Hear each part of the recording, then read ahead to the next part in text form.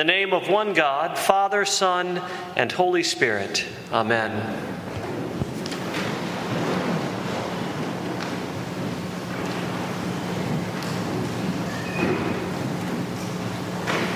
One of the chief themes of the biblical narrative is how we, the human race, are wandering and looking for a home. How we are looking for a home, how we are looking for restoration, looking for home in the things that home represents in our minds. Things like love and relationships and security and meaning. As you look at that sweep of the biblical narrative, we see, beginning with the fall and the expulsion from the garden of Adam and Eve, how they begin to find themselves in a strange land, and how they attempt to recreate and to carve out an existence, to find those things that they long for, that sense of being home, that sense of being grounded, those things which we desire, the love, the relationships, the security, the meaning. And as we follow through with the, and you don't have to worry, I'm not going to try to do the Bible this morning in its entirety, but sort of to touch on a few things.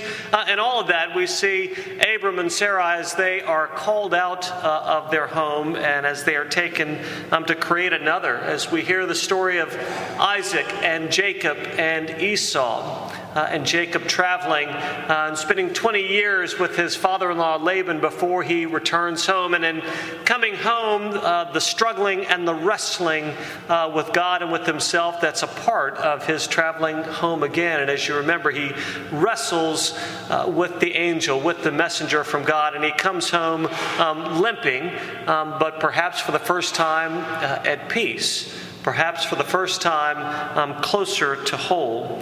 Of course, Moses and the people of Israel, and they're wandering in the wilderness for 40 years. Joshua and the entrance into the promised land, and all the times as the Old Testament continues, all the times of exile that the people of Israel long for their return home. One of the jobs that I had while I was in seminary is a very important job.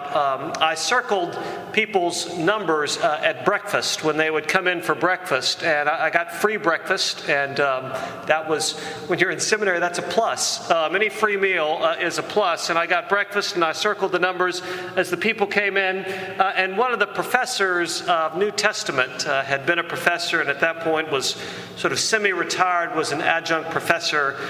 Reginald Fuller came in one morning, and so I looked at him expectantly, and he said, "By the waters of Babylon, I sat down and wept." And I was supposed to know that was Psalm 137.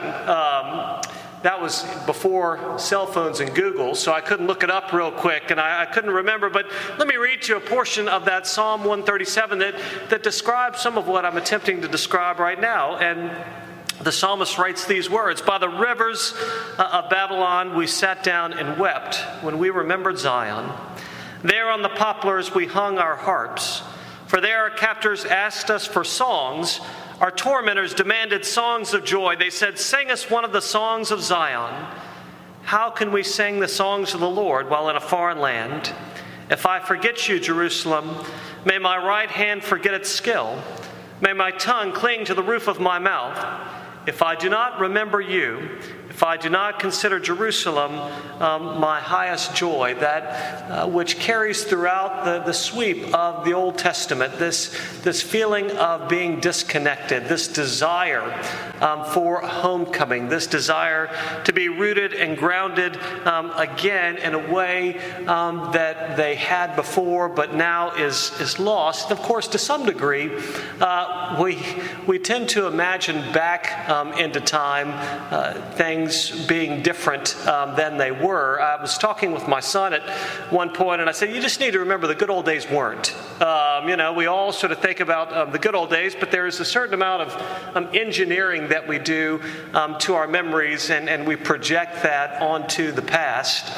But I share all of this because it brings us to the New Testament. It brings us to these two amazing lessons which we read this morning, that portion from the 14th chapter of John's Gospel and from the 21st chapter of the book of Revelation. And an important framework for us to think about. We see through this biblical narrative this longing for home, this searching of the people of God, and not just of the people of God, but I think it's very much something which is a part of yours and my lives as well. We all are in many ways searching.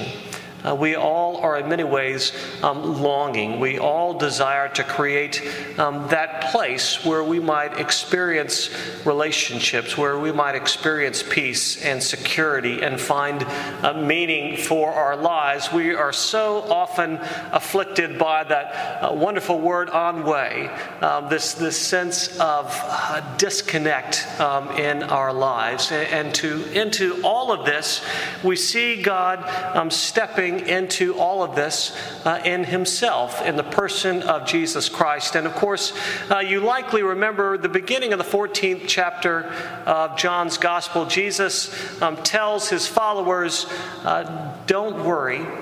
Don't be afraid. I'm going before you to prepare a place for you, that where I am, you may also be. If it were not so, I would not have told you. I go and I prepare a place for you. In essence, Jesus says, don't worry.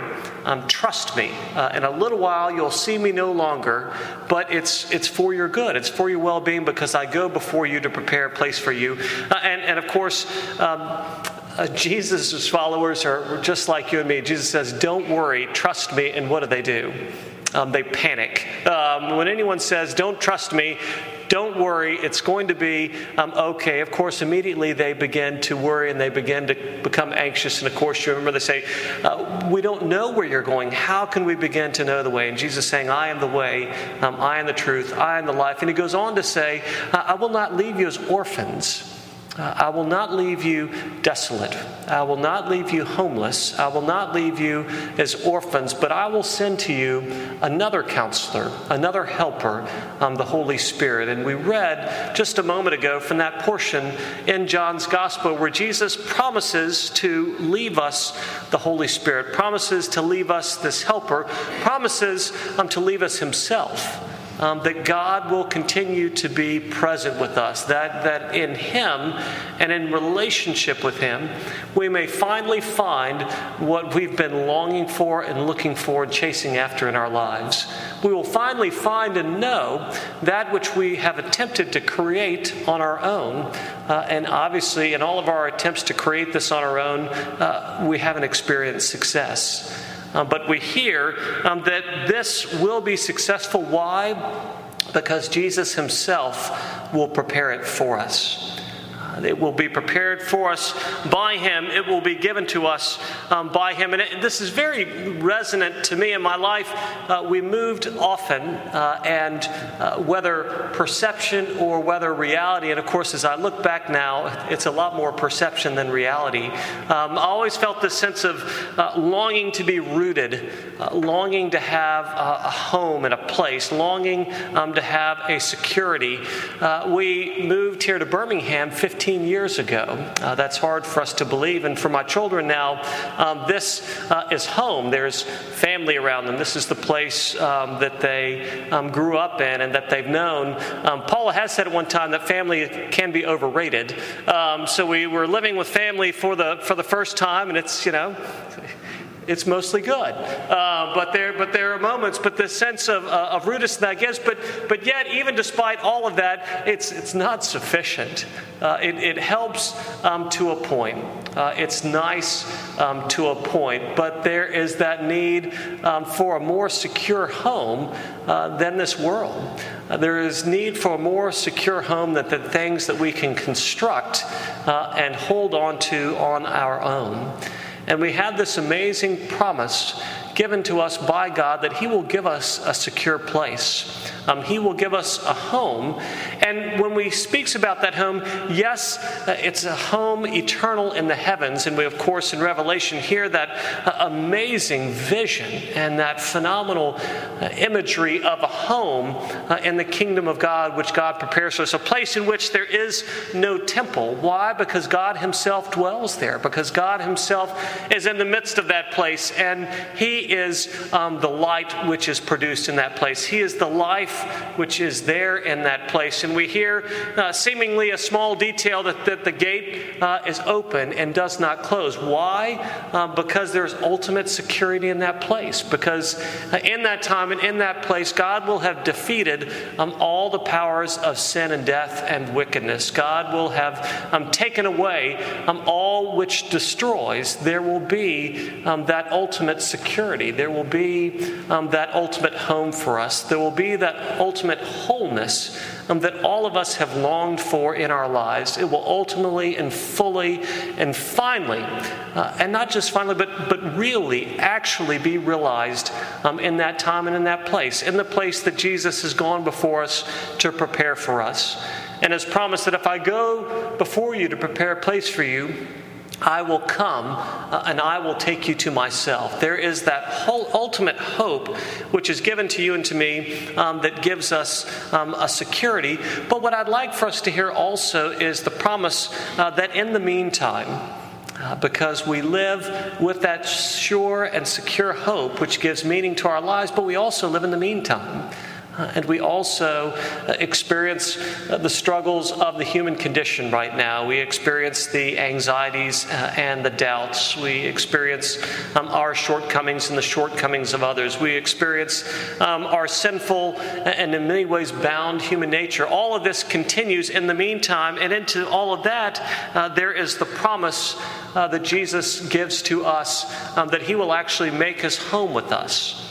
That God, as Father and Son and as Holy Spirit, and the gift of the Holy Spirit will actually come and will make His home with us. And He says these words, "Peace I leave with you, my peace I give to you. Not as the world gives, do I give to you. Let not your hearts be troubled, neither let them be afraid." We hear of His faithfulness. We hear of the way in which He secures us. We hear the way in which He promises to us peace.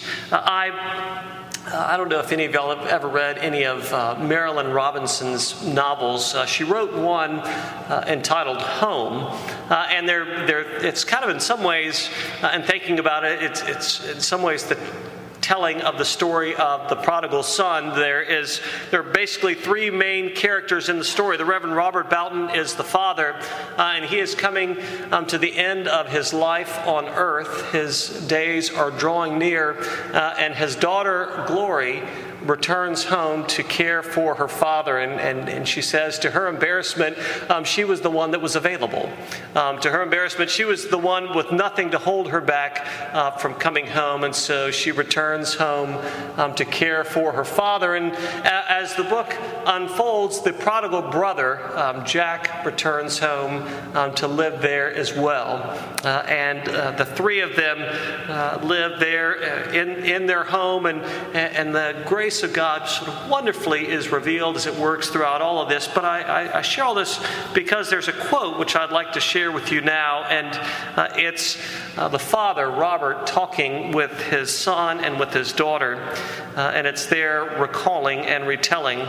"All bread is the bread of heaven," her father used to say. "It expresses the will of God to sustain us in the flesh in this life. Weary or bitter or bewildered as we may be, God is faithful. He lets us wander so we will know what it means to come home." Let me share that again. It expresses the will of God to sustain us in this flesh. Weary or bitter or bewildered as we may be, God is faithful. He lets us wander so we will know what it means to come home. What we hear in the gospel, what we see in the person of Jesus Christ, is God making the way home for you and for me. Through His cross and through His resurrection, He defeats all that binds us.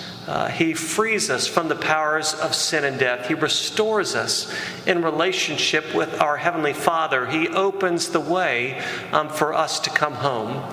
And also, He promises, as we continue now, to be with us with the power and the presence of His transcendent peace. the peace which he exemplified in his life, even in the midst of his suffering and death. This peace which Jesus exemplified, he promises to give to you and to me also as he comes and makes a home in us. And we see that through Jesus, by his death and by his resurrection, he absorbs in himself the malice of others. He absorbs in himself the sins of the world, and he introduces that messianic peace, that it might dwell in our hearts and in our lives, that it might secure us, that it might enable us to be at home with him, even as we in so many ways wander in this life and in this time. What I pray that you and I will hear this morning is the amazing promise of God, that he has gone before us to prepare a place for us, that there is and there will be a new heaven and a new earth. And that in the meantime, as you and I walk now by faith, the assurance that he will be with us and make his home with us, with the gift of his transcendent peace, that Holy Spirit, that helper, that advocate given to you and to me in this life, that we might know the strength, the meaning, the security of the fact that he has come to make his home within us. And as we hear that, let us pray. Heavenly Father, you know the many ways we long and we wander in this life, our various efforts to create a place of security and peace and meaning. We thank you, most gracious God, that in the gift of Jesus, your Son, you have overcome the powers of sin and death. You've opened the way to you, most gracious God. And pray that you would, for all of us gathered here, as you know our various wanderings, as you know our struggles and trials, that you would, in fact, pour out in our hearts and our minds, that you would teach us through the presence of your Holy Spirit, that we might find our hope and peace and security in you. And this we ask in your name, Father, Son, and Holy Spirit. Amen.